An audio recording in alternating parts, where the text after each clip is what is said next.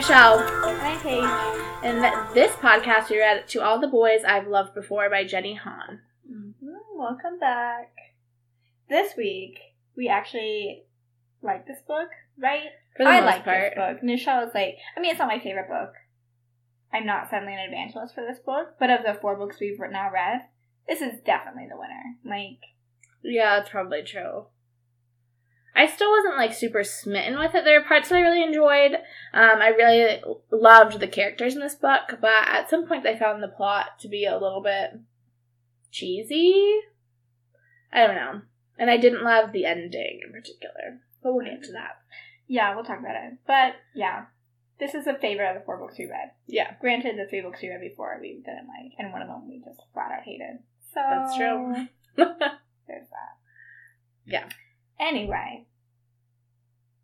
Let's start by kind of introducing the cast of characters. So the main kind of family that we're following is this family with 3 girls and a dad. And the mom has died probably about 8 years prior. Yeah, I 5 think so, to 8 years because the prior. youngest daughter doesn't really remember Right. her mom, and the youngest daughter's 10. So that's really accurate. Yeah. I think it was somewhere around there. So it's been the 3 girls and their father for a while. Yeah. The mom died of cancer, Mm-hmm. which I do appreciate the way the mom's death was handled in the book, because I felt like it wasn't just used to, score trauma points. Because I feel like in most YA novels, if something, remotely tragic has happened, it's, scarred the character for life. And obviously, the death of your mother would have, continue to have effect on you your whole life. But in this book, it's not, used as a plot point that, the book hinges on, right? Right. I mean, they obviously, but at the same time, it's not just kind of, brushed off as a fact to set up the plot. They do address it, and they talk about, their mother was Korean, and their dad is white, so they talk about how their dad's kind of attempted to keep them in touch with their Korean background, and kind of how their mother's death has affected their standing in the community and how different people responded. So you do get to see kind of the effects, but it is 8 years out, so it's not used as a trauma anymore, as more just a part of their life. Yeah, I thought it was handled really well. And yeah, it wasn't typical YA where every character is emotionally damaged. Right. Beyond all belief. Yeah. By everything. So we get the dad, and he is a doctor of some sort. So he works in a hospital, and he's gone quite frequently. And so Margot, who's the eldest child, is kind of responsible for caring for everyone. And when we start, we're kind of introduced to these characters right before Margot leaves to go to college, and she's going to college in Scotland. University of St. Andrews. So she'll I've been accepted there for graduate school. That's why I care. So she'll be leaving, and the next oldest is our narrator. So her name is Laura Jean. And will probably screw up and call her Laura Jean, but FYI, her name is Laura Jean. There is no U. Yeah. That's fine. But pronouncing things is not my strong suit, so we'll go with what we got. Okay? So she's sort of the narrator, and she's 2 years younger, so she's 16. And then we have the youngest sister, who's 10, whose name is Kitty. So you're kind of introduced to this cast of 3 sisters, Margot being really, the mother figure, and she's about to leave. So it's really about how Laura Jean and Kitty are going to deal with Margot leaving for college. It's kind of how we're introduced to this story. Yeah. And like Michelle said also, I like the characters. I thought they had, an interesting sister relationship. They're close, and, you see, the different roles they occupy as sisters. Right. Margot's the responsible one who's, taking care of the family and, always knows when appointments are and cooks dinner. Laura Jean is, she's the second oldest. She's trying to, become Margot when Margot goes away to college. And obviously is, not Margot, and so kind of struggles a little bit and is not, the perfect Martha Stewart homemaker that her sister was much better being. And then Kitty is the youngest, and she's cool. She's a very good negotiator. She's the family hair braider. Also that. I wish my family had a hair braider, because it's not me. That'd be cool. I love having people braid my hair. It's the most comforting feeling in the world. Also, then you have a braid in your hair, which is cool. So it's a 2-for-1. Hair, so. I can braid my own hair, but then it's not fun and relaxing. It's real stressful. I can do it, but, like, I do it pretty badly. And I can't do anything, like, cool. Like, that stuff you see on, like, Pinterest or Instagram, I can't do that. Yeah. I have definitely more braiding skills than Paige. But still, like, if I'm doing anything more than just, like, a basic braid, yeah, it gets stressful. Because trying to French braid without bumps is hard. And then, like, fishtail braiding always seems like a really good idea. But then it takes me, like, 47 hours. And then it gets frizzy. Horrible. By the time I'm done, I'm, like, at the bottom of my hair. The top of my hair has already started to, like, frizz out of the fishtail. Yeah. Anyway. Yeah, fishtail, yeah. They look so great in pictures. They do. Turn out so well. I always want to wear them in the summer because I feel like it's very, like, just, like, a summer hairstyle that you would wear and, like, look cool and have your life together and, like, a bright summer sundress. But mostly it just turns into, like, a cloud of hair that doesn't want to be in a fishtail. Yeah. Also, I have a lot of hair, so fishtailing takes a while because I have to go down. We both have really long hair. Mine is to my waist. How long is yours? Yeah, mine's about, I don't know, it's long. Yeah, so we both have long hair. So, like, braiding is, like a tricep workout. Right. Like, no other. And, like... And I would really I played rugby. I lifted weights. But, like, French braiding your own hair is... really effortful. Like, I don't think people understand this. All these, like, CrossFit bros, like, whatever. When you can French braid, like, 5 feet of hair on your own head, like, come back and talk to me then. You don't understand the pain. Yeah. Anyway. So anyway, that's her role. That's the younger sister. And they also have this neighbor, Josh, who is a year above Lara Jean and a year below Margot. So he's right in between the two. So he's probably about 17. Yeah. He's a senior in high school. Lara Jean is a junior in high school. And then Margot will be a freshman in college. Mm-hmm. This is like the summer before... Starts the summer before Margot goes. Just a few days. Yeah. Before Margot off leaves. to school. And Josh is also a character I really liked as well. Like, he's good friends with their family. They obviously have, like, a very close relationship, and he's been involved with them for years. And eventually he ends up as Margot's boyfriend. And that's, like, sort of sets up the whole plot, basically. Right. So, essentially, do you want to talk about what happens? Yeah. So, Josh is Margot's boyfriend, but Margot decides she doesn't want to have a boyfriend when she goes off to college, so they break up right before she leaves, like, probably less than a week before she leaves, and she doesn't tell her family, because why would you... And, like, Josh is very much a part of their family, too. Right. No, he, like, comes over very frequently, and blah, blah, blah. Lara Jean knows that? Does Margot tell her, or does she just, like... Does she find out? I think she might just see it. I think she sees it, like, happening. But anyway, so she doesn't tell anyone, which is, like, a continued thread of people, like, keeping secrets. They're, like, very close, but they also like to not tell people things. So... Yeah, they try not to... And, I mean, I guess... I don't really understand why Margot doesn't tell her family. I guess because she doesn't want to deal with it right before she goes up to school. That they're gonna... Because Margot also keeps saying, oh, I'm fine, like, it's fine, like, it doesn't matter to me, and, like, it's the right thing to do. Margot had, like, a very good relationship with Josh, and Josh is a part of their family outside of just being her boyfriend. So I don't know why she thought not telling her family was gonna work out. Right. I don't know. I think she just didn't want, like, any sympathy. I think she didn't want it to be any... She didn't want anyone to comment on it.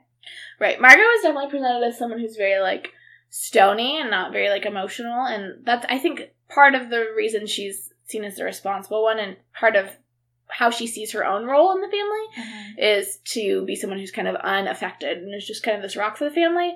So she knows that a big change is coming, and so I think she doesn't want to add any more stress to the family. It's a stupid idea. I'm not... This is a good idea. It seems like after she got to St. Andrews, she could just be like, FYI, we're broken up, so you don't need to ask Josh about me, because I'm not talking to him. Yeah, so. She doesn't... She, like, never tells them. Yeah. I think it's just, like, the dad figures it out eventually. Or maybe Large. Maybe the dad still doesn't know. I don't remember how they find out. I don't know if maybe, like, Josh finally says something, Lara Jean finally says something, Margot finally says something, or dad just figures it out. I don't know. Kitty says something. Probably it was Kitty. Kitty has no time for this bullshit. Kitty is the best character in this book by far.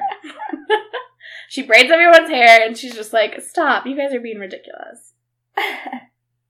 Though Kitty, we will see, also, like, she's also, like, 10, and, like, is used to kind of, like, getting her way, and, like, can be a little bit vindictive. She's also the worst. She's the youngest child. This is how they behave.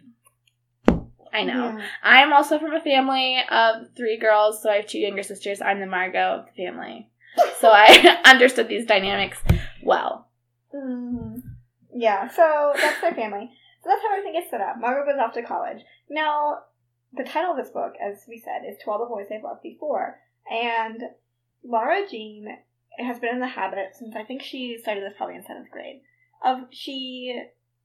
When she, like, falls in love or, like, has a crush on a guy, and this has happened with, like, 5 guys, she will write a letter to whatever boy she's currently in love with or whatever, about them, about her, like, about her feelings or whatever. She writes a love letter. I don't know why I spent a lot of time describing what a love letter is without saying that. I don't do this, and I don't write these letters, so yeah. I forgot what they're called.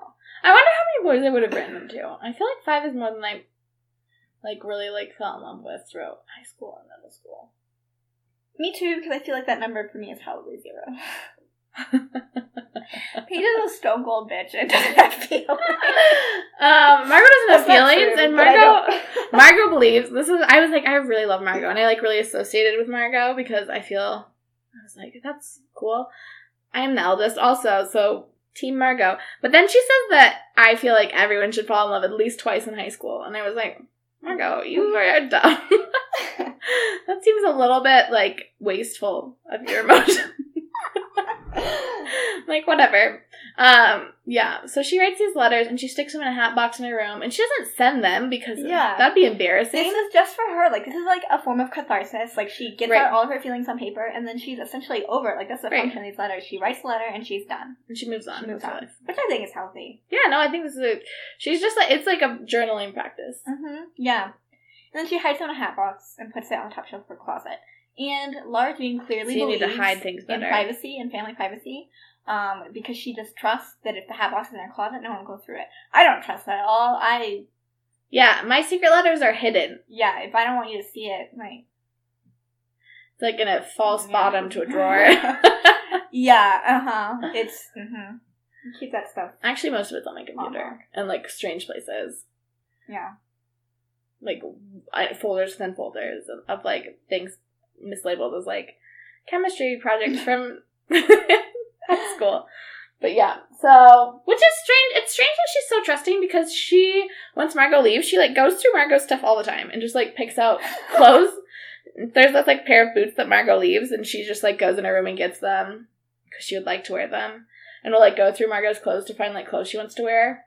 And, like, Margot's closet. Like, she just goes through Margot's stuff. Like, she's not being malicious, obviously, but she also sees no problem with just going into Margot's room all the time and just taking what she wants. I guess she must think she's, like, the only one doing that. Maybe. I don't know. Yeah, I would not be as trusting. Like, congratulations on having, like, a really functional family dynamic. But I'm definitely not leaving anything remotely close to, like, love letters laying anywhere someone can find them. Right. Also, the hat box that your mom gave you to keep your, like, secret things is probably, like, the first place I would look. So, yeah. So, what they happens get sent. Is... Surprise! Yeah, this is, and we have not spoiled the plot yet. This is what you know going into the book. Yeah. We will spoil the plot, obviously, but we haven't yet. You still have time to shut this off. So what happens is that she and Kitty get in a fight. I can't even remember what it's about. But like we said, Kitty... It's about Josh, I think. Oh, it is. So Kitty really wants a dog, and Lara Jean starts teasing her about the dog, and saying that she's going to name it Josh because... Well, she doesn't even say that. She does. But the implication is that she would. Lara Jean knows... I guess Kitty kind of has a crush on Josh. Everyone has a crush on Josh. Apparently, yeah. One of the love letters is also for Josh in the hat box. Right, so Lara Jean was in love with Josh before Margot was. Like, way before Margot and Josh started dating. Right. But Lara Jean saw that, like... Well, what? Josh asked out Margot, and so she was like, okay, cool, bye. And she, like, moved on. That's why she wrote the letter, and she let it go. Because she's not... She was in love with Josh before Margot was, but she's not going to do anything to sabotage their relationship. Because she knows the rule that you can only date one sister. Obviously, now Josh has made Margot his choice, so she's clearly going to, like, let it go and move on. Yeah, so she writes this letter, and Yep. So I guess Kitty also had, like, a crush on Josh or whatever. And Lara Jean, I guess Kitty wanted to name the dog Josh. I don't know, whatever. Josh, but, like, not really. Like, that's not what Kitty wanted to name the dog, but, like, I don't know.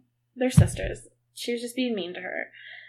I mean, she was just, like, kind of teasing Kitty about what she would name the dog, and Josh was over, and so Kitty and Lara Jean both know, obviously, about Kitty's crush on Josh, and Lara Jean would not actually say Josh's name in front of Josh, but then, obviously, he asks what they're talking about, and Kitty gets really upset, and Lara Jean was never actually going to say it. But it was still mean. So anyway, Kitty, and then the next day the letters get sent. Deep end, though. And you're like, and you don't, like, actually find out who sent them to the end of the book, but unless you're a moron, you realize it's Kitty. Like, for a while, Lara Jean thinks that, like, her dad took the hat box to Goodwill, which... Yeah. Why would he just, like, go in her closet, just take the hat box, not open it, not look and see that there was stuff inside? You just, like, if there's a box and you're taking it to Goodwill, you always check to make sure there's nothing in it. Right? And so she, like, goes to Goodwill, and the Goodwill people are like, we don't know what the heck you're talking about, and... Because it's not like they're keeping track of every last item that comes through Goodwill. And she's, like, freaking out because the box is missing. I think, actually, someone gets a letter before she realizes the box is missing. Yeah, so what happened... So, like, obviously we know that Kitty has... taken the hat box, sent the letters. Which, holy crap, I would lose my mind. Did she address them? Why would you put addresses on them? Kitty, like, look them up in the... Like, how the heck apparently did you get addresses? Got addresses and or Lara Jean was, like, ready to mail these. I don't think so. I think she just wrote the letter, because that's all she's ever going to do with it. Right, why would you put an address? Who got the address? Mystery. Kitty did. But she got the wrong address for some of them. She, got some people, moved or whatever. Right, like a while ago. I don't know. Who knows? They got sent by Kitty, obviously. And so someone ends up with, like, a letter, and she's like, oh my god, like, how did anyone get this? And freaks out and, like, goes home and realizes, well, Peter gets it first. We'll talk about Peter later. Right. Peter comes up to her, like, with the letter she wrote in, you know, like, freshman year, 8th grade or something. 8th grade. 8th grade, yeah. Like, before high school. They're now...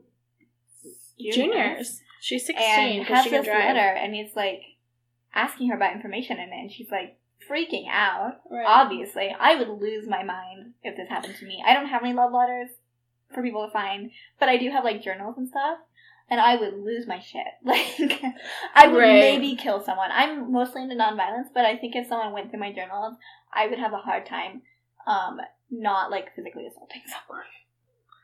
Yeah, I, like, get it, but I also would have, like, played it off, because when you're 16, like, 8th grade was a real long time ago.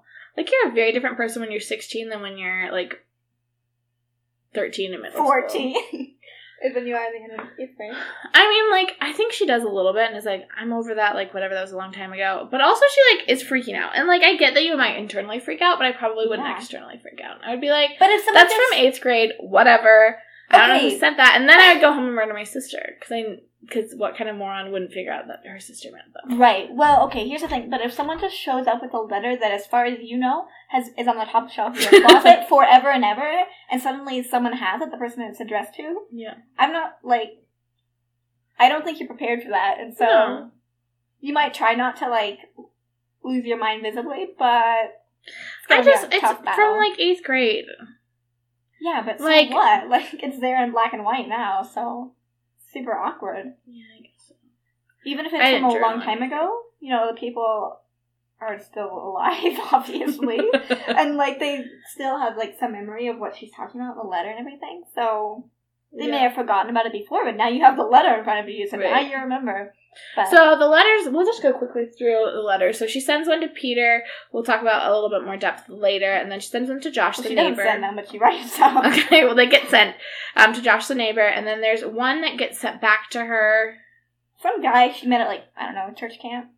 Yeah. He moved, I guess, so, like, thank God there's one person that didn't get one. Yeah, and then there's one kid, and then everyone knows he's gay. So it's like, he, like, comes up and talks to her about it, but he's like, just so you know, I'm gay. And she's like okay, bye. She's like, I didn't know that when we were in 7th grade together, when I was in love with you, but now that we're 16, like, everyone knows that. So, and then there must be one other one, but there's one other, but he goes to a different school, so she never has to see him. Yeah. She doesn't and she doesn't actually know if he got the letter, too. Because he goes to different school. Right, they didn't actually talk or anything. Yep. So we really just only have these two important people. that got letters. We have Josh, who's the neighbor, and then Peter. And Peter is this guy that she, like, super popular. Kissed in 8th grade because, like, the game of, like, spin the bobble or something. Yeah. And then she was, like, wrote a letter to him. But now he's super popular. He's dating, like, one of her former friends. No, her actual friend's cousin. I know, but they were former friends. Oh, like, the three of them used to hang out all the time. He's dating Genevieve. Oh my gosh, there's so many people involved. So Chris is her best friend, and Chris is the worst character in this book. She's so annoying. She's like the worst. She's just like a rotten child that is always causing problems. And Lara Jean is like such a good person. Like, not that if you do rotten things, you're a bad person. Lara Jean's like a model student. Lara Jean is like a model citizen. Mm-hmm. And like does everything she's supposed to. But she's best friends with this girl who is at one point, they like talk about how in freshman year she got wasted on Four Loko and climbed up on to someone's roof and did a striptease. So like freshman year, so 14-year-old Chris, and it's just only escalated from there. Is that a story, or was that actually true? I think we find out that, like, some things Chris did were, like, that didn't actually happen. There was, like, a rumor, a story or something. Right. And Chris's home life is, like, pretty bad, it appears. She, like, flees home a lot to, like, come to Lara Jean's house. Which I guess if you, like, are this bad, maybe her parents just are, like, trying to punish her for being bad. I don't know. It's who knows what's going on. But she's annoying. I don't like her. She gets into some trouble. She does things that, like, maybe are probably not, like, great choices. Also appears to be Lara Jean's only friend. Yeah. And she's like Josh. Right, but she's also described as kind of like a cat that just, like, comes, maybe even a feral cat. Like, or like a stray cat. That, like, will come by and, like, hang out when she feels like it, but if she doesn't feel like it, she's not going to be over. So it's, like, a very hit or miss on whether they're actually spending time together. It's not what Aristotle would call a friendship of excellence. No. So. I don't like Chris. But anyway, Genevieve is Chris's cousin, and they hate each other. Chris and Genevieve hate each other. And so Lara Jean... Because they're very, like, polar opposites. Right. And so Lara Jean has obviously sided with her friend Chris, and so no longer really speaks with Genevieve, and is kind of... They aren't really, like, enemies, I would say, as much as Chris and Genevieve are, but they just, like, don't speak to each other. And Genevieve is, like, very popular, and so, like... Right. Is not... They're Lara Jean and her are friends, and she's kind of like a mean girl, obviously, and she's Peter's girlfriend at the time. Also, so hopefully we've, like, straightened out our explanation, which we kind of did in fits and starts. But I think you probably got it now. There's a lot of people. Most of them are important.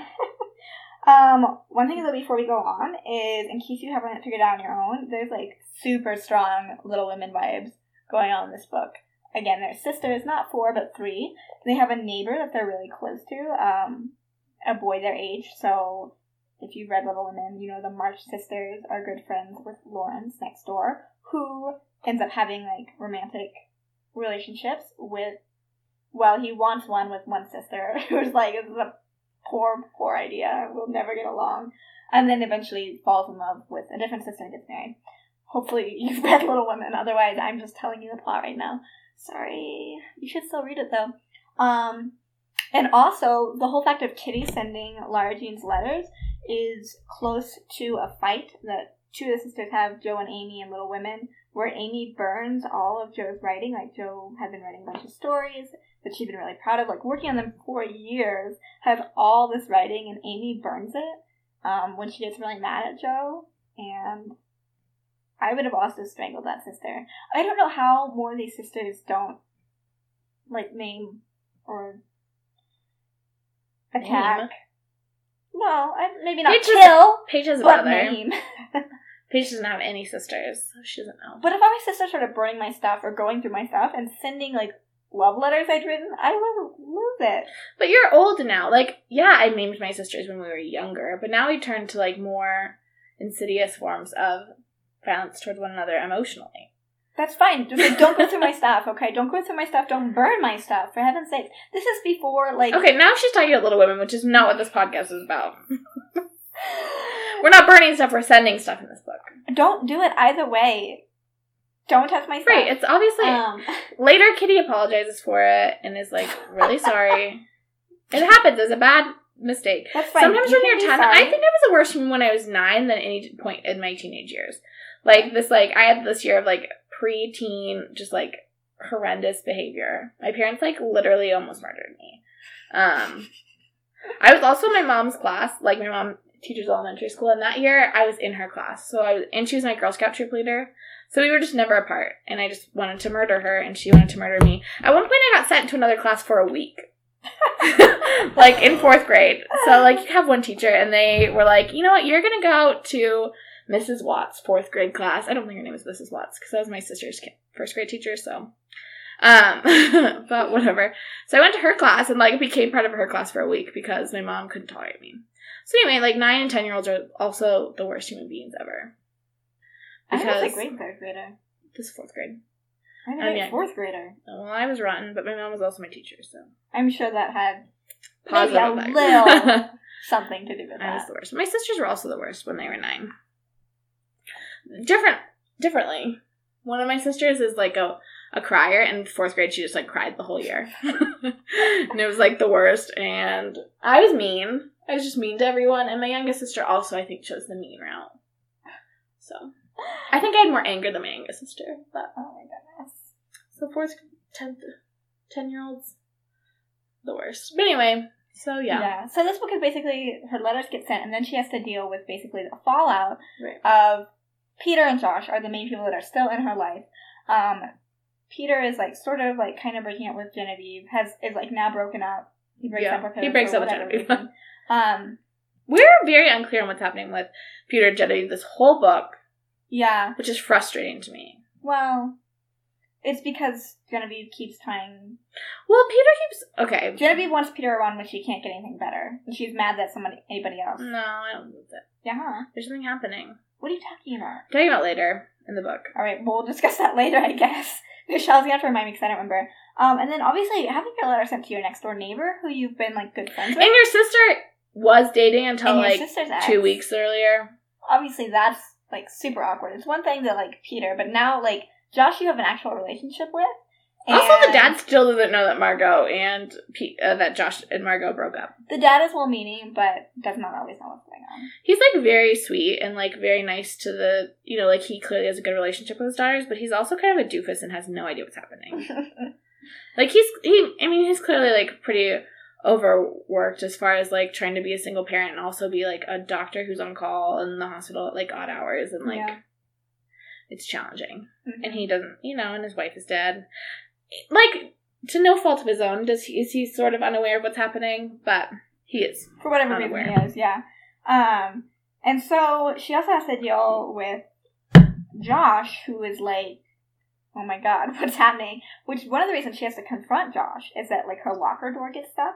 So, life lesson number 1, never use a locker, because they tie you down. And you have to carry everything with you at the same time, so you can get away. If you have to get stuff out of a locker, like, you're gonna lose a lot of time if you have to make a run for it. Just saying. Yeah. I never used a locker. Paige literally... Because I couldn't open it. I couldn't use a combination lock. Also because I didn't need one. I carried everything around with me. Paige literally brings her house with her everywhere. So, Paige is at my house if I ever had to go into Paige hiding... Paige brought 3 bags with her. Okay. Alright. I have to bring all the stuff for the podcast. I have to bring my laptop. So with my laptop bag, with its charger, and, like, the stuff that we need for podcasting. And then I have the bag with the microphone that we still can't, like, figure out how to use, which is fine, because it probably is, like, not any better quality than anything else. If you scream into it, it works. That's what we found out today. I had to bring, like, the book. I have highlighters. I had the book in my house. I know, but I brought a different book, because you need the next book, and I usually bring the book, because I usually have the book. I usually have the book. So I have the bag with the book and the highlighters and a clipboard with my last week's notes. And then I have my purse with me because it has my driver's license, my credit card, my cell phone, my sunglasses, and my keys. And because I have to go to Walmart after this, I have to buy cat food, apparently. So I have to carry a lot of stuff around. I'm not carrying my laptop bag into Walmart. I have to have my purse. But all of these bags are tote bags. None of them are, like... When she says purse, it's like a... It's also a tote bag. It's a tote bag. All my purses are tote bags. Obviously. I carry a lot of shit with me all the time. Got your laptop in it, but... I'm the Mary Poppins of my friends group also. No, people make fun of me all the flipping time for how big my bag is. But guess what? Whenever something happens and someone needs something, I'm the one who has stuff in my bag. I am the one who carries around people's water bottles and coats and all the stuff that they leave behind. They're like, I can't carry this now. I'm the one with it in my bag. I'm the one who has, like, the first aid kit and the granola bar. Like, whatever. People make fun of me all the time. But you know who always has what they need? Me! Because she brings her house with her. Again, if I ever had to, like, go into hiding immediately, I would be fine. You have to take it... Also, I don't know what your life is like. Mary Poppins has a magic bag, so her bag is probably, like, the bag she brings when she, like, moves into this family's house is probably smaller than the 3 bags that Paige has with her. So Paige just needs a Mary Poppins bag, is what she's trying to say. Anybody can hook me up with a magic bag. You can email us. Let me know. Yeah. Whatever. Okay, back what to were we the talking girls. about? Oh, yeah. Don't use a locker. They tie you down. You can use a locker. I had a locker. Paige technically used that locker. I think your name was... Like, I never put my stuff in it. Our chemistry box was in the locker. That's literally it. The locker was only useful for, like, telling our chemistry teacher, for asking our chemistry teacher, can we go to our locker? So all 3 of us need to go together. So we could leave class. That was what we used our locker for. Yeah. For, like, good reasons. We didn't just, like, cut class for, like, no reason. But we would, if we needed to go, like, plot something, we'd be like, can we go to our locker? Which, as a teacher, pisses me off. I'm sorry, bring your freaking materials to class. No, you cannot leave my class for 10 minutes to go wander around the hallways because you forgot to bring your chemistry book. Bring it with you before you go. In fact, don't use a locker. Just carry all your stuff around and then you'll always have it. We were, like, in many ways, like, the worst students. Like, the type of students you would not want. But I feel like all of our teachers loved us. Maybe that's not true. We were, like... But I think we were beloved, and that's why we got to get away with all of this shit. Like, last podcast, when I talked about how I ditched class, I didn't ditch. I asked my English teacher to leave class so I could write a paper for another class. And leaving to go, all 3 of us, so there was 3 of us in our chemistry class, sometimes 4 of us, that would all go to our locker together. This kind of nonsense is, like, if I was a teacher, I would never allow it, but I was always allowed because our teachers loved us, and we loved them. On one level, I mean, we were really good students. Like, we did our work, and, like, we got good grades, and we listened, and, like, we had good relations with our teachers, and, like, on one level, we were really good students. On another level, we also, like, pulled a lot of shit. But we did. We got away with it also because usually the stuff we were doing was, like, valuable to the larger community. Right. We were not pulling shit for ourselves. We weren't doing drugs. We weren't going to the bathroom and, like, doing a line of coke. Like, that's the drug high schoolers do, is cocaine. I don't think... No, just at the fancy high school. That's true. I guess if you went to, like... We can't say, because then you'll know where we live. You'll come murder us. You go to the fancy high school... If you went to, like, Gossip Girl school in New York. Right. Maybe you do cocaine there. I think they do. Probably. They drink us so much champagne. And those, in, like, high school. I actually don't know anything about Gossip Girl. I loved Gossip Girl. The TV show, I tried to read the books because I loved the TV show, mostly because of the clothes, and I don't know why. I thought the clothes would really transfer to the books, because I could not get through one of the books.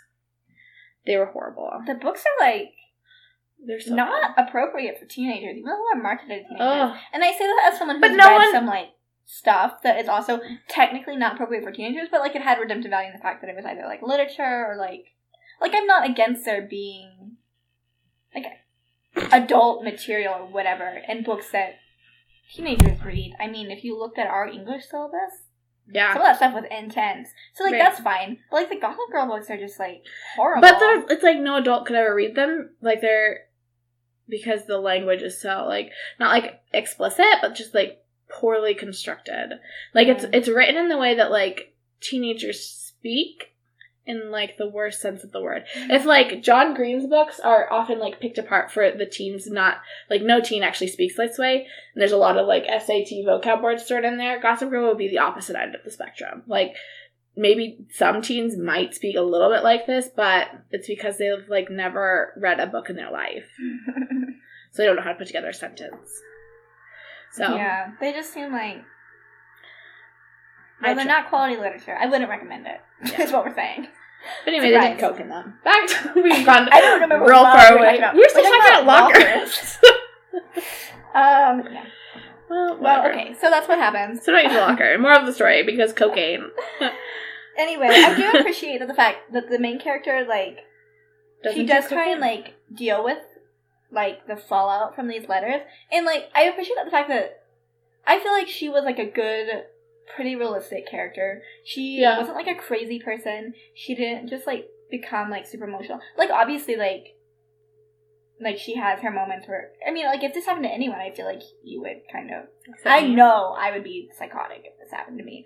But I appreciate that she didn't take, like, the standard YA route of being, like, I don't know, like super emotional and like the stuff that she does. Maybe it's not stuff. It's not stuff that I would have done. It's not the way I would have chosen to get out of this problem. But it's not totally unreasonable. Right. There's not like huge, just like leaps and So what she does, now that we've said that we agree with it in some respects, so she decides that she's gonna pretend date Peter.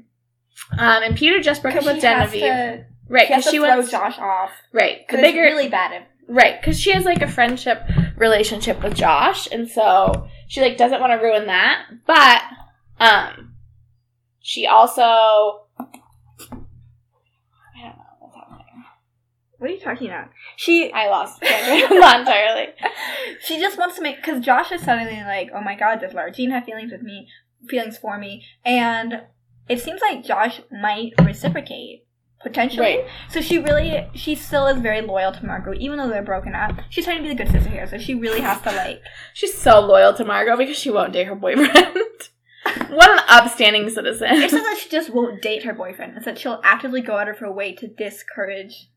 Yeah, because she's a good person. Okay, yeah. Paige and I heavily disagree on this point. Not this point. Later. We'll get to that. Whatever. So anyway, she decides to start dating Peter because Peter also wants to make Genevieve jealous because they just broke up. Genevieve has like a college boyfriend or something? Right. Super which is creepy. There's a weird power dynamic there. Also, it's never a good thing. If you're the younger party in that relationship, if you're the high school student and a college student wants to go out with you, and I don't mean like your former high school boyfriend who was a year older than you and you're now a senior and he's now a freshman. I'm not talking about that. I'm talking about like if you're, like, a high school junior and some college guy, or if you're a high school senior and some college guy who you've met after he was in college wants to date you, like, that's a red flag. Because, like, why does he want to date a younger person? In high school! Yeah. Doesn't make sense. Creepy, guys, and you should be really wary. Jen's being weird and creepy and dating this college guy, and so Peter is trying to make Jen jealous, and, Lara Jean's trying to kind of throw Josh off the trail of her still being in love with him. Mm-hmm. So they're like, let's fake date. And that's the plan. Yeah. So, obviously, if you've, like, ever read any... Like, this is not a totally new plot idea that people would fake date to both gain something. It's a business transaction. Yeah, it's a business... And, like, this has been... the plot of other things as well. And a lot of times, obviously, what happens is people that fake date end up actually, like, developing real feelings for each other. Spoiler, that's what happens here. Yeah. So, they fake date for a while, and, like, I thought, like, Peter is... I guess I liked him a little bit more as the book goes on, because you see his character development. Right. And I thought, for the most part, I liked him as a character because he was, like, a normal guy. A lot of, like, YA novels that are about love stories or relationships, which is, like, every single one. I don't know what YA novel is not a love story. Someone write me if you can think of one. I can't all think of the ones we've read have, like, it's not their central focus, but at there's least always some, like, main side romantic angle of, like, relationships. Which sometimes doesn't happen in real life. Yeah. But, like, every YA novel. Anyway, what was I saying? Oh, yeah, a lot of times, like, the love interest in a YA novel, the guy is, like, this super perfect, like, no flaws. Like, there's not a teenage guy in high school. And Peter is, like, more of, like, a normal person. Right. Like, he doesn't do, like, perfect things. He doesn't say perfect things, and he's... Right, and he's... Actually, I think both Chris and Margot discourage Peter and Lara Jean dating, because Peter kind of has a reputation for being... Not, like, horrible, but, like, he has a reputation for being, like, a typical high school boy. Yeah. And so... And he's obviously been in a relationship with Genevieve, who is, like, not really a very nice person. No. So, again, if you date someone who's not really very nice, like, probably you're not really very nice I don't think Genevieve is, like, that mean. Like, we only see her through the eyes of Lara Jean. But on that ski trip? I mean, she's not super, like, she's not nice, but...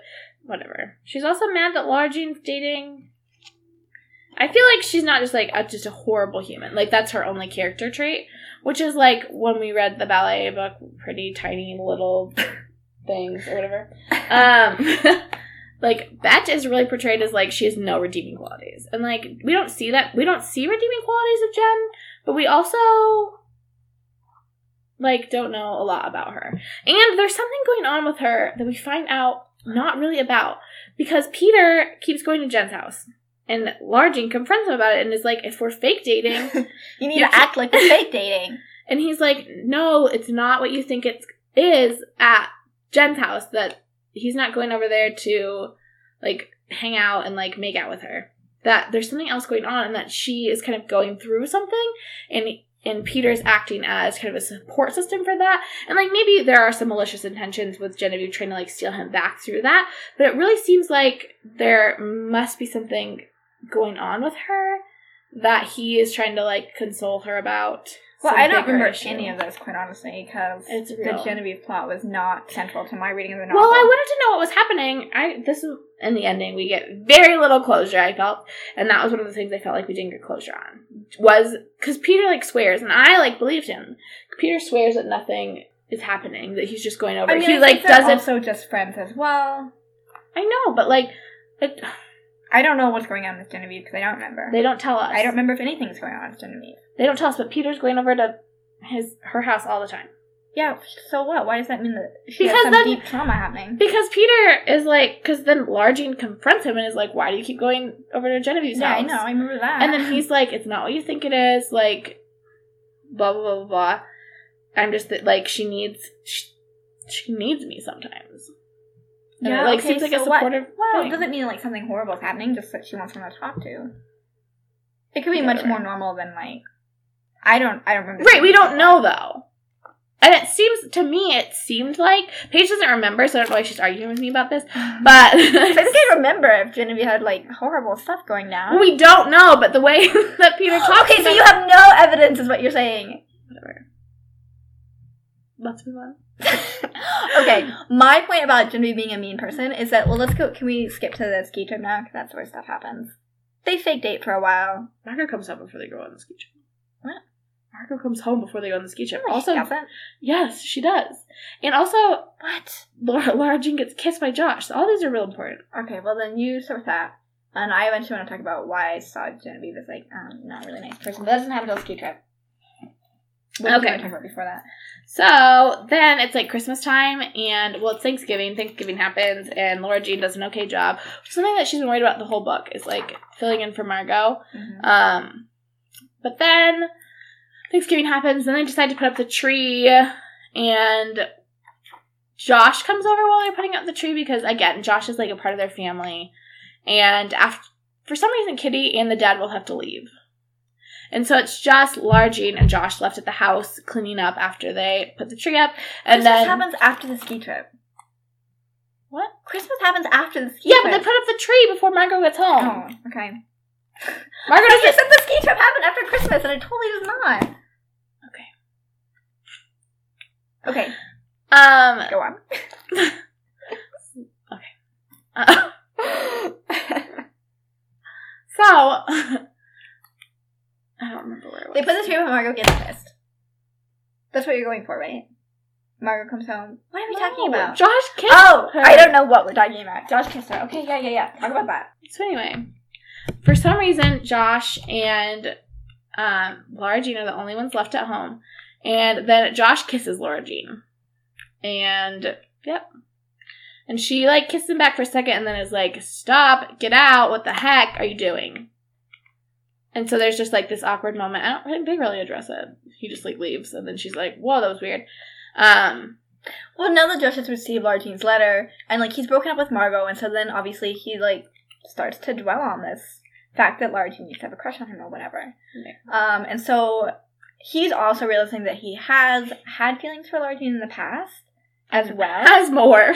And now also, like, putting together a crush on her as well.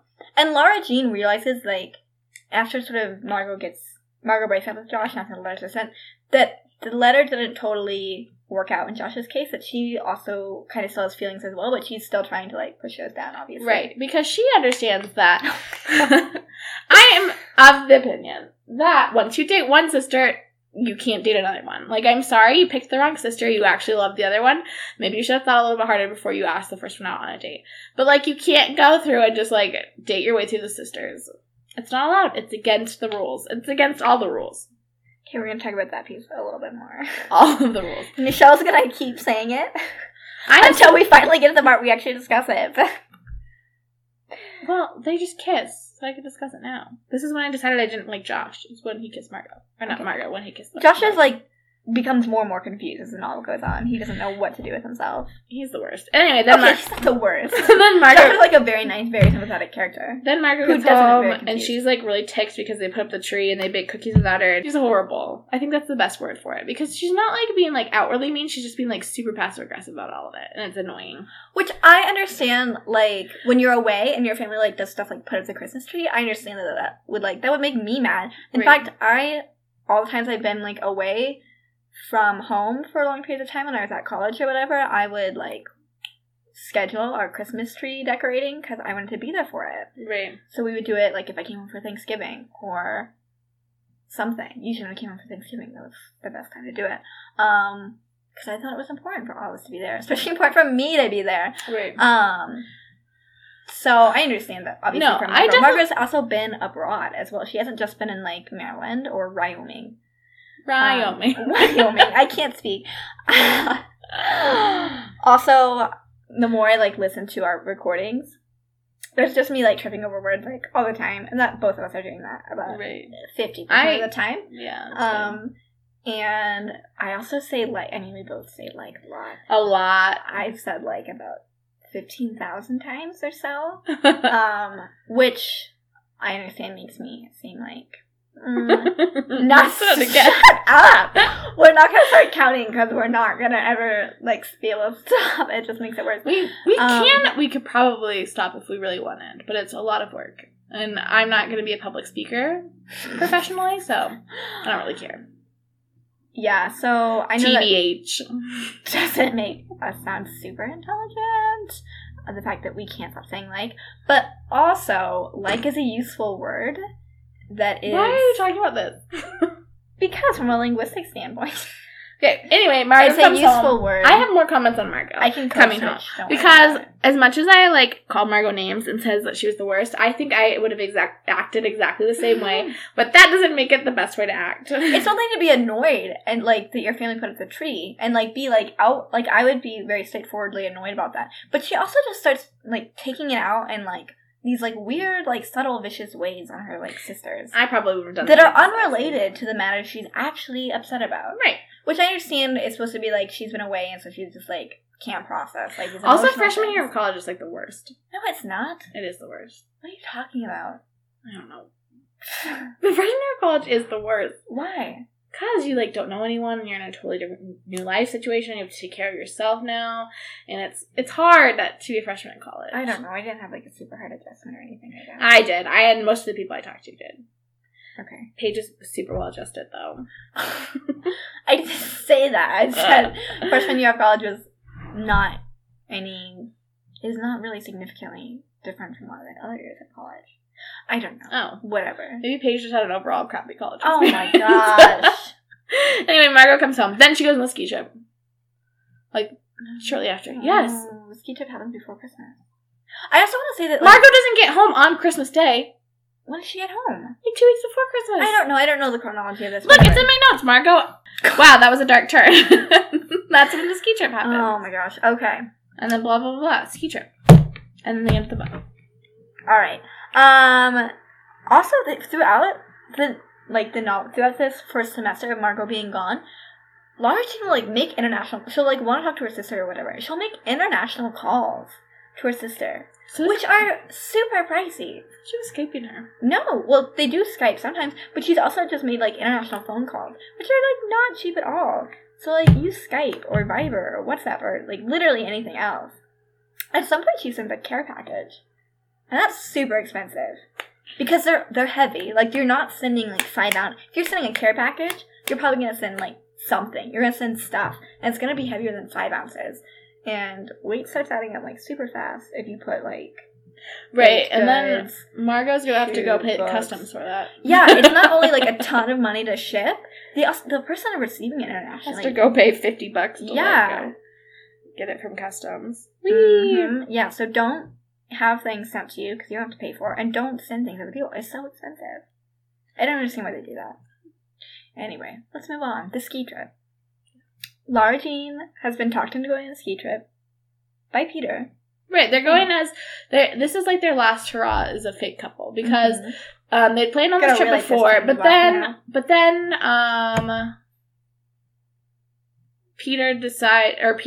Lara Jean decides that she's like good with Josh now. They talked about the letter, and she's feeling good, so she no longer needs this fake relationship. But Peter convinces her that their ski trip should be their like last fake couple thing that they do. Yeah, Peter still wants some more advantage out of it with Genevieve, obviously. Yeah.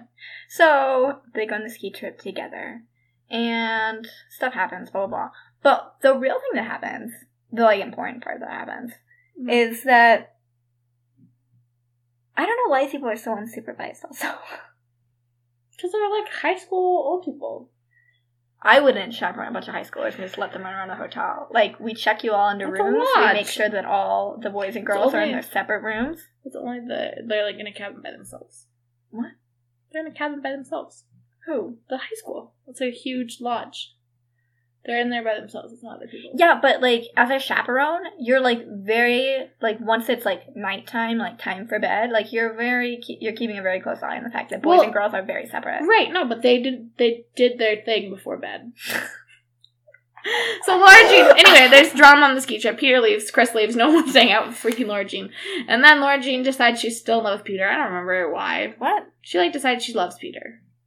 And she goes and makes out with him in a hot tub. No, she doesn't. That's exactly what happens. They, like, end up going to the hot tub. Again, I don't really know why they're so unchaperoned. Well, because it's 11 o'clock curfew, so they can, like, kind of hang out and do whatever until curfew.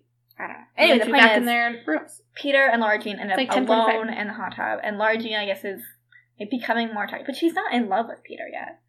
She just, like, kind of likes him. She's starting to develop more of a crush on Peter. Whatever. So they end up kissing, but that's it. That's all that happens. They, like, make out in the hot tub. Okay, fine. But that's all that happens. Also, she's wearing, like, her nightgown. What?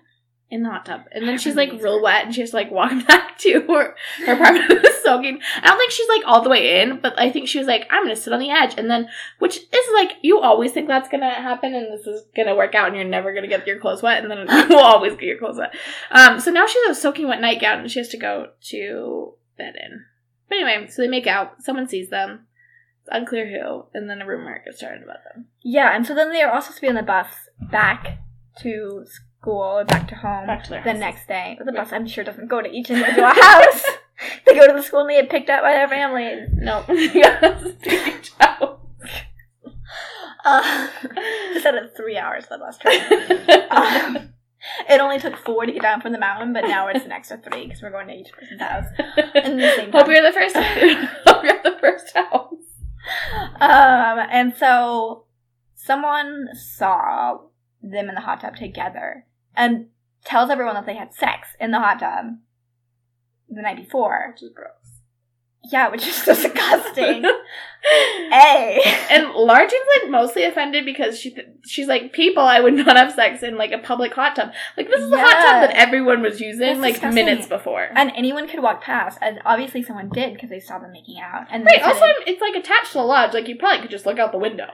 Yeah, I don't totally know the floor plan, but, like... I'm sure there's some windows that look that way. It's a public space, and it's just... The whole thing is disgusting. The whole idea of it. And so everyone knows. So, this rumor gets spread through everyone that Peter and Lara Jean had sex in the hot tub.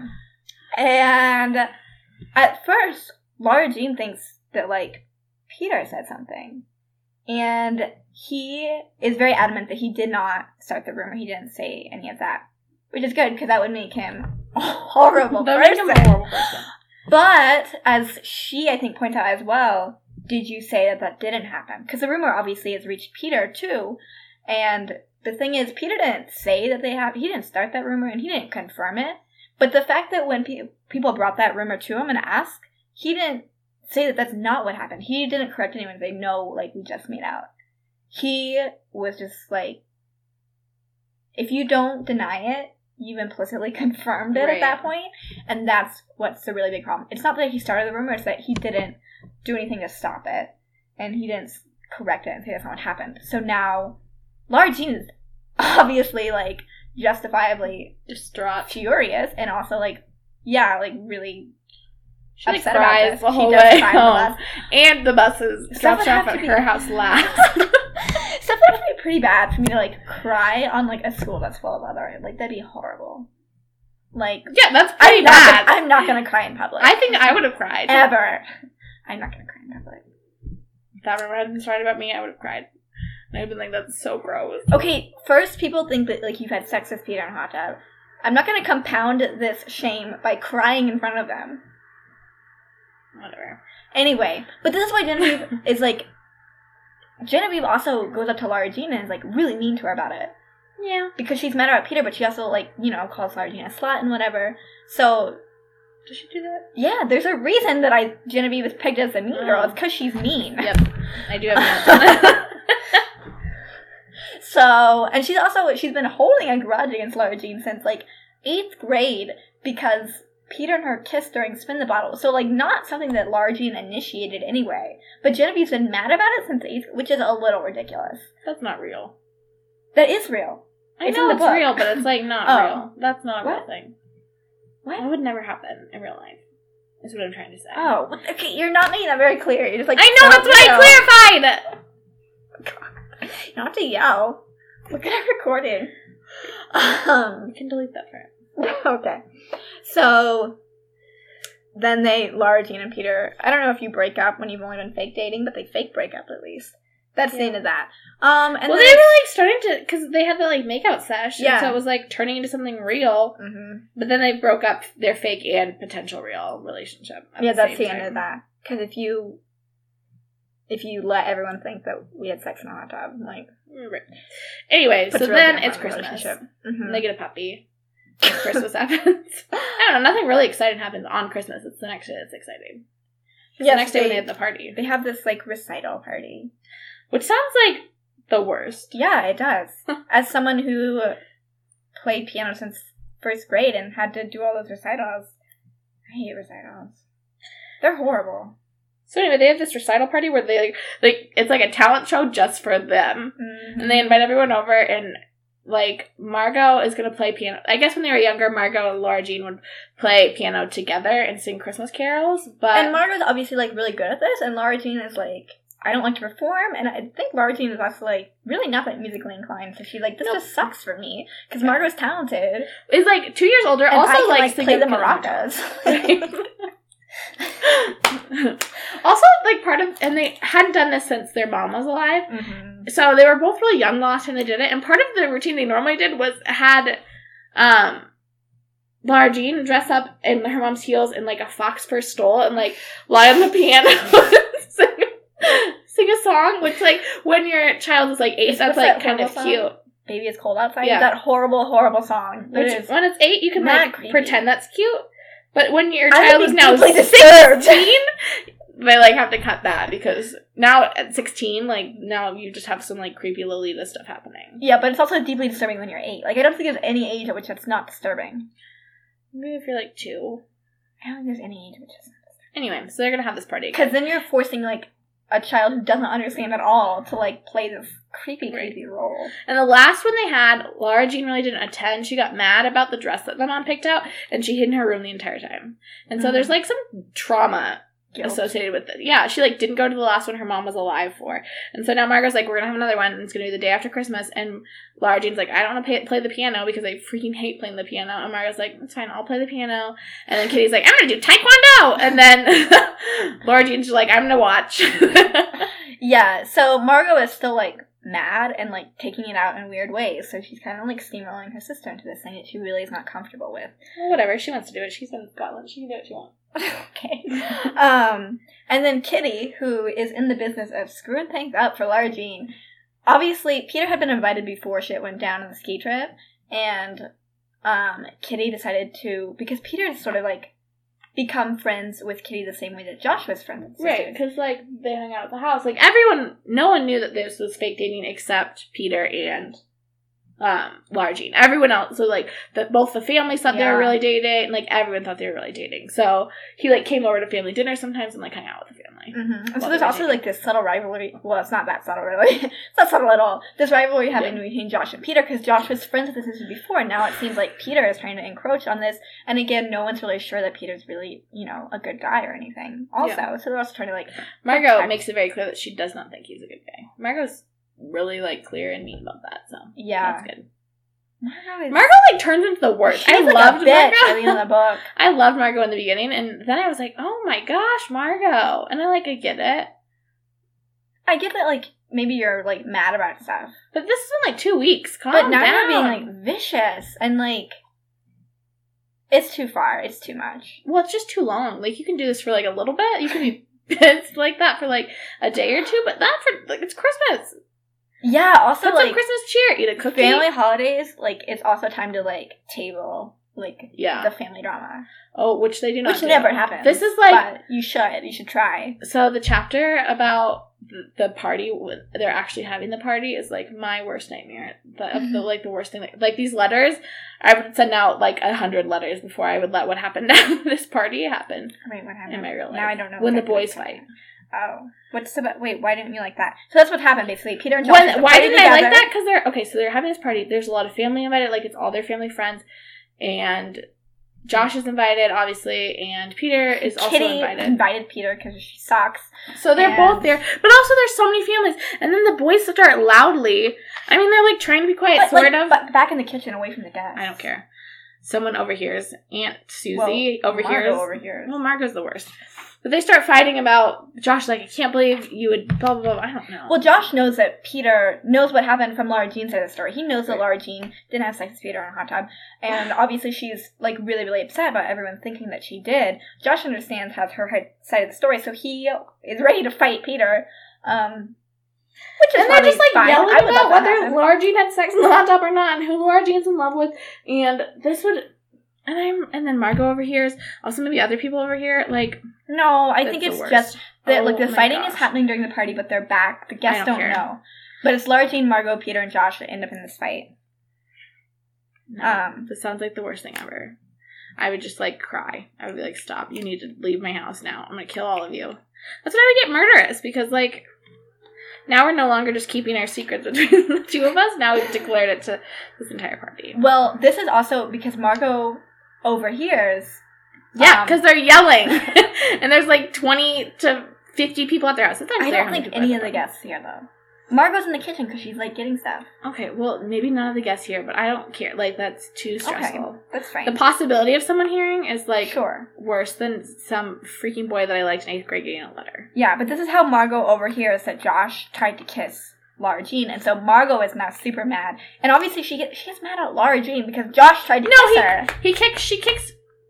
She kicks Josh to the house, and she says, how could you do that? It's my sister. Yeah. And then she gets mad at Laura Jean. She gets mad at both of them.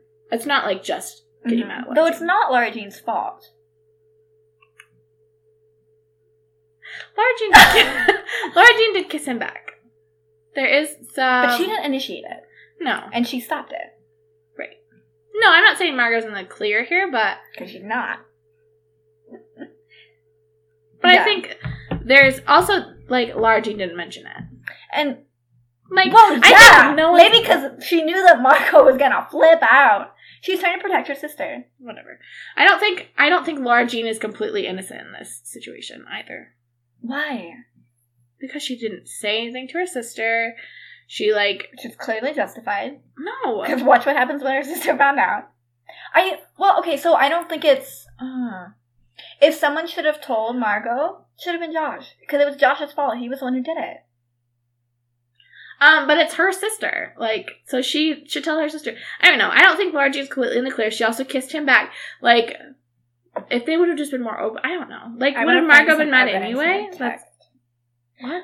The point is, Margot blows it. Something that I didn't hear. What did you say? I want you to find in the text where it says that Laura Jean kissed him back. Where does that happen? Do you have notes? What page? Let's see. I said I didn't like Josh on page, like, 270, 280. But Margot also refuses to let Laura Jean explain. And she gets, like... I understand that maybe you're just sort of, like, irrationally angry that your sister kissed your boyfriend, even if it's not her fault, even if it was Josh that initiated it, and it's Josh that really the bulk of your anger should replace that. I understand that, like, maybe you're mad at your sister just because, But Margot, won't listen to an explanation, and just, holds on to this anger in, really destructive ways. She ends up telling, which is, way over the line by, a million miles, that she tells their father that Lara Jean and Peter have been having sex, which is a lie, and Margot knows it. No, that's something that's not okay. Obviously. That's the worst. Also, I found where I was not listening because I was looking for the line where... No, I was looking for the line! I know. Lara Jean kissed him back. So, okay, this is the kissing scene. It's on page 277. Actual evidence. Cite your sources, guys. His face darkens, he glares at me, I glare back. Fine, he yells, I'm jealous, are you happy now? Then he jerks his head towards mine and he kisses me on the lips. His eyes are closed, mine are wide open, and then mine close too. And for a second, just for a second, I kiss him back. And then I break away and push him off. Then she runs to her room and is like, that's what she does, kiss him back. I feel like, And she closes her eyes. In shock. Okay, whatever. I feel like it's really not that big of a deal. Not as big as, I don't, okay. I don't know what we're arguing, how... What are we arguing about? Because I feel like Lara Jean should have told Margot and also has some part of this to blame. And do you believe that she's completely 100% in the clear? She didn't kiss him. Do you... Answer my question! Do you believe she's totally in the clear? That she is at no fault of this? Margot cannot be mad at her because nothing was her fault. And she shouldn't have done anything differently. I can see that perhaps she should... Stop laughing! I'm answering your question! I can see that perhaps she should have told Margot about it. But I also understand from her perspective that Margot is on another continent. She's broken up with Josh, that it'd be super awkward to tell her about it, and then it would just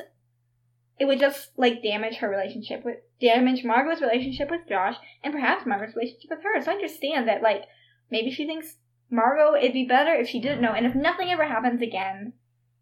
And again, if Margot and Josh were still dating and this happened, yeah, that's a big problem. Lara Jean should definitely tell her. But Margot and Josh, technically they have no relationship now besides friends. Yeah.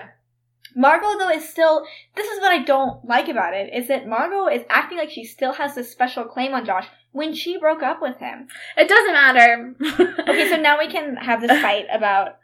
Well, we're not going to come to any resolution because we both have, opinions that we're unwavering on. But as a sister of two sisters, I think if you date one sister, you cannot date another sister. And I think that's the way it goes. Sorry. If you pick the wrong sister, too bad for you. But, you can't cycle through because then it can create tension between sisters and if feelings are, totally resolved. The familial relationship between sisters is more important than the potential for you to, fall in love. Even if you're soulmates. Sorry. Screw you. Sorry, maybe you should live an unhappy life alone. Sorry you couldn't figure it out on the first try. Oh my goodness. You can't just date your way through sisters. I'm not saying that you can't date anyone who has a sister, but you can only date one person in a family. I agree that you shouldn't date your way through sisters, obviously. I don't think that's Josh is going to date Kitty next. Oh my gosh. I don't think that's exactly what's happening here. You just have to wait for her to age up a little. I don't think that's going to happen. Here's where Nichelle and I disagree. No, I don't think you should date your way through sisters. And I do think that if there's, unresolved feelings... And which clearly they are from how Margot reacts. I know, which is why Lara Jean has not... To be clear, Lara Jean has not initiated any sort of romantic contact or relationship with Josh. Lara Jean knows that. She's not doing it. It's not acceptable in any situation. Oh my god, you're talking about something that's not happening. Lara Jean is not... But Josh wants it to happen. That's not Lara Jean's fault. I'm not saying that is Lara Jean's fault. Anyway. It's okay. Here's... She's talking to a dog now. Dog's distressed by Paige is crying. Crying. It's okay, buddy. Here's where Nichelle and I disagree.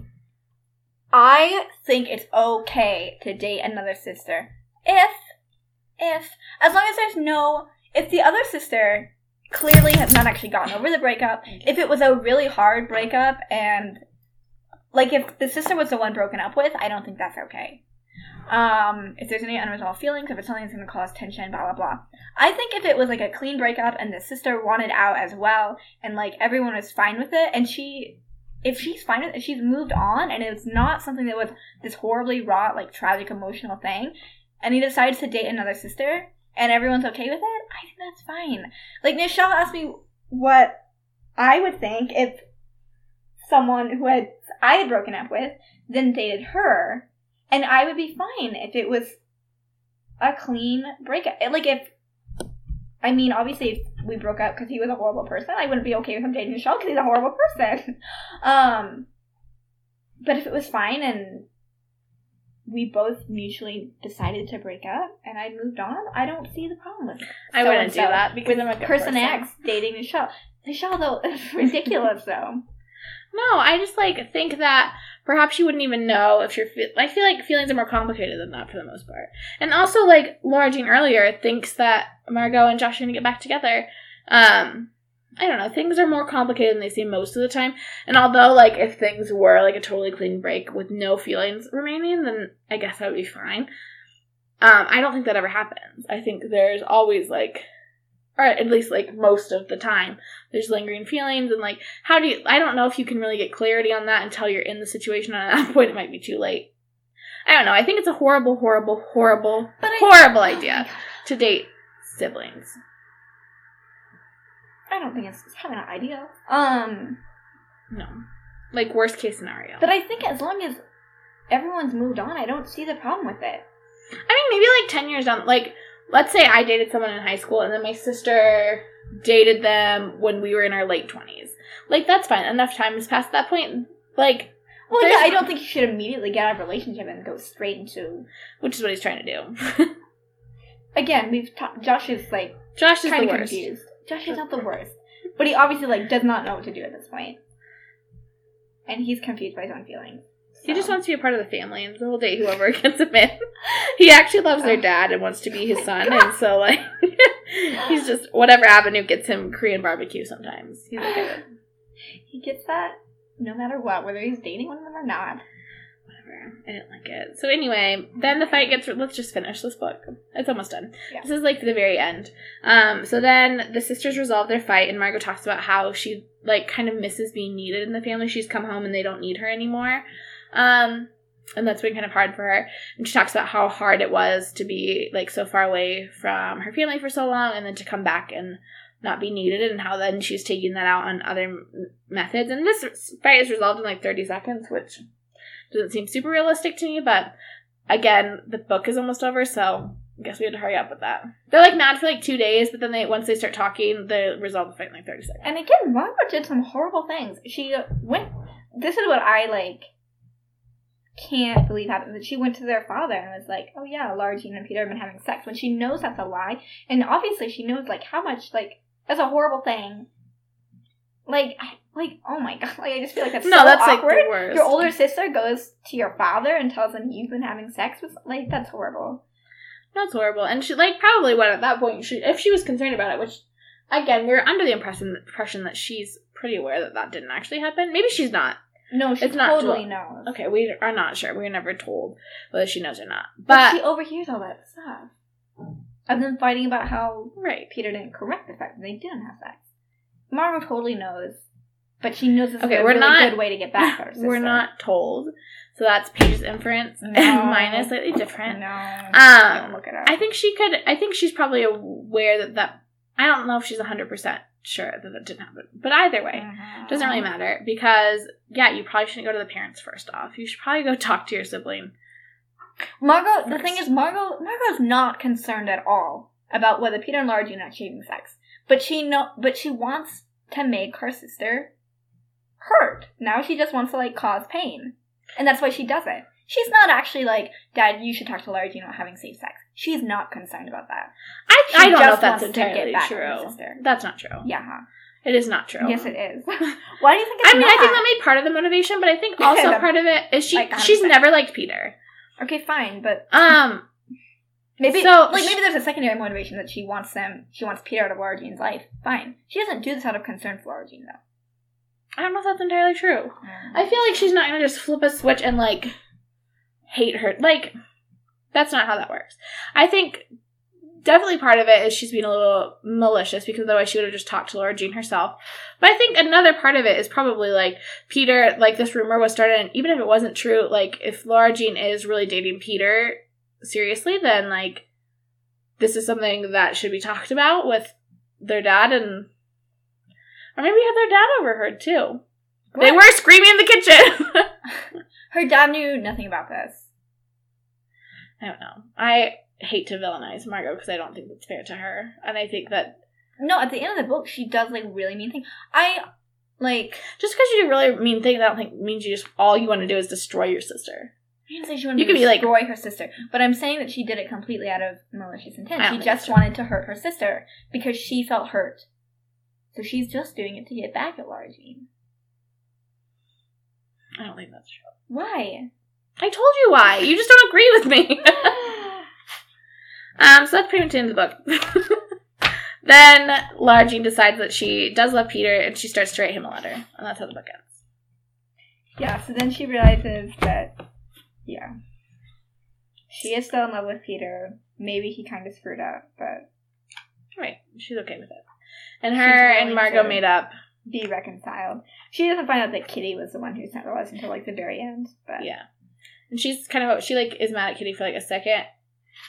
And she, like, is, like... I'm gonna bash Kitty's head in. She doesn't do... Like, Kitty gets upset and runs upstairs to, like, go cry because she, like, told Laura Jean what happened, and Laura Jean isn't like, it's fine, because it wasn't fine. And then Laura Jean kind of feels bad for not going to comfort her, and I was like, this seems like an appropriate response. Like, I'm sorry Kitty did a bad thing, now she's sad. Like, go comfort yourself, Kitty.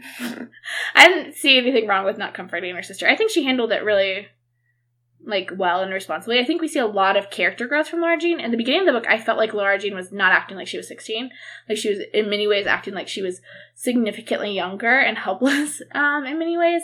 And by the end of the book, I feel like she has grown a lot. In the way she interacts with her sisters, in the way she kind of is able to take care of herself and take care of relationships in her life and communicate more effectively. I think we see a lot of growth in these, like, 4 months between when her sister leaves and then the kind of blowout at the Christmas party. Mm-hmm. Which was nice. Yeah. I didn't love the ending. I wanted more, like, confirmation, but there is a sequel. Yeah, they are setting up for a sequel, and I think it's okay in this case, because you wouldn't have wanted it, like, the book is fairly long as it is, you wouldn't have them wanted, like, the reconciliation, like, whatever was going to happen with Peter later in that same book. Like, you need a second book. Yeah, I guess To me, so. it makes sense. I would have liked, even if, like, we hadn't totally reconciled with Peter, even if we had had, like, just, like, an in-person meeting with someone. Like, obviously things aren't going to be totally resolved because there's still drama with Josh, and we, like, don't know what Josh's deal is, but I would have liked a little bit more clarity on the issues with Peter and Jen, because I feel like there is more going on, and maybe that's not true. Maybe I'm just reading into that, but I feel like there's more going on there, and just, like, a little bit more, I don't know, I feel like it was, like, once the boys fought, they, like, went home and didn't, like, do anything. I would have liked a little bit more effort from Peter's side, showing that, like, her feelings are reciprocated. Not that they needed to come to a total resolution, but just that, like, there was a reciprocity. Yeah, but I think that whole thing is for the sequel, though. Like, I understand that, like, it left it unclosed, but that's because there's a sequel. That's literally what books with sequels do. They leave it unresolved. That's why there's a sequel. No, but it wouldn't have been resolved totally if there had been some reciprocity and we had seen just, like, an indication. Even if it had just been, like, Peter called. Because she, like, comments over and over again that Peter doesn't call after the Christmas party. Yeah, I understand that. But I think that's all sequel material. It doesn't belong in this book. I'm not saying you're incorrect, but there's no reason that I can't also be fine. We could have different opinions. That's the moral of this podcast. Paige and I disagree about everything that happened in this book. So, overall, we did like this book. Paige liked it more than me. I don't know why you say that. It wasn't, like, my favorite book ever. It's not the best YA novel I've read. It's not going to make it on the top 10 list. Right. But I liked it. I thought it was well written. It wasn't, like, crazy and, like, overblown. I thought the characters were, like, good, and they were interesting, and they were normal people. The characters and they responded in basically normal ways. Right. Like, even if you disagree with the way they responded, it's nothing that you would... Yeah, there weren't, like, crazy, contrived plot twists. No. So I thought overall it was a very... Yeah. I loved the characters. I felt the characters were great. Yeah. And I would be interested for the sequel, because then I think it sets up a lot of stuff that I would like to see resolved, which is the whole point of the sequel. So, just saying. Yeah. So, yeah, so if you have opinions on whether you can date more than one sister, or more than one brother, I don't know, maybe you can approach it from the other angle. I don't know what that's like either. Or well, that'd been weird. What if Josh had a brother? He's an only child, I think. Yeah. Or if you have opinions on whether Margot was purely doing it out of spite, or if, like, maybe she really did think Lara Jean, the daughter of, like, an OBGYN, needed to know about safe sex.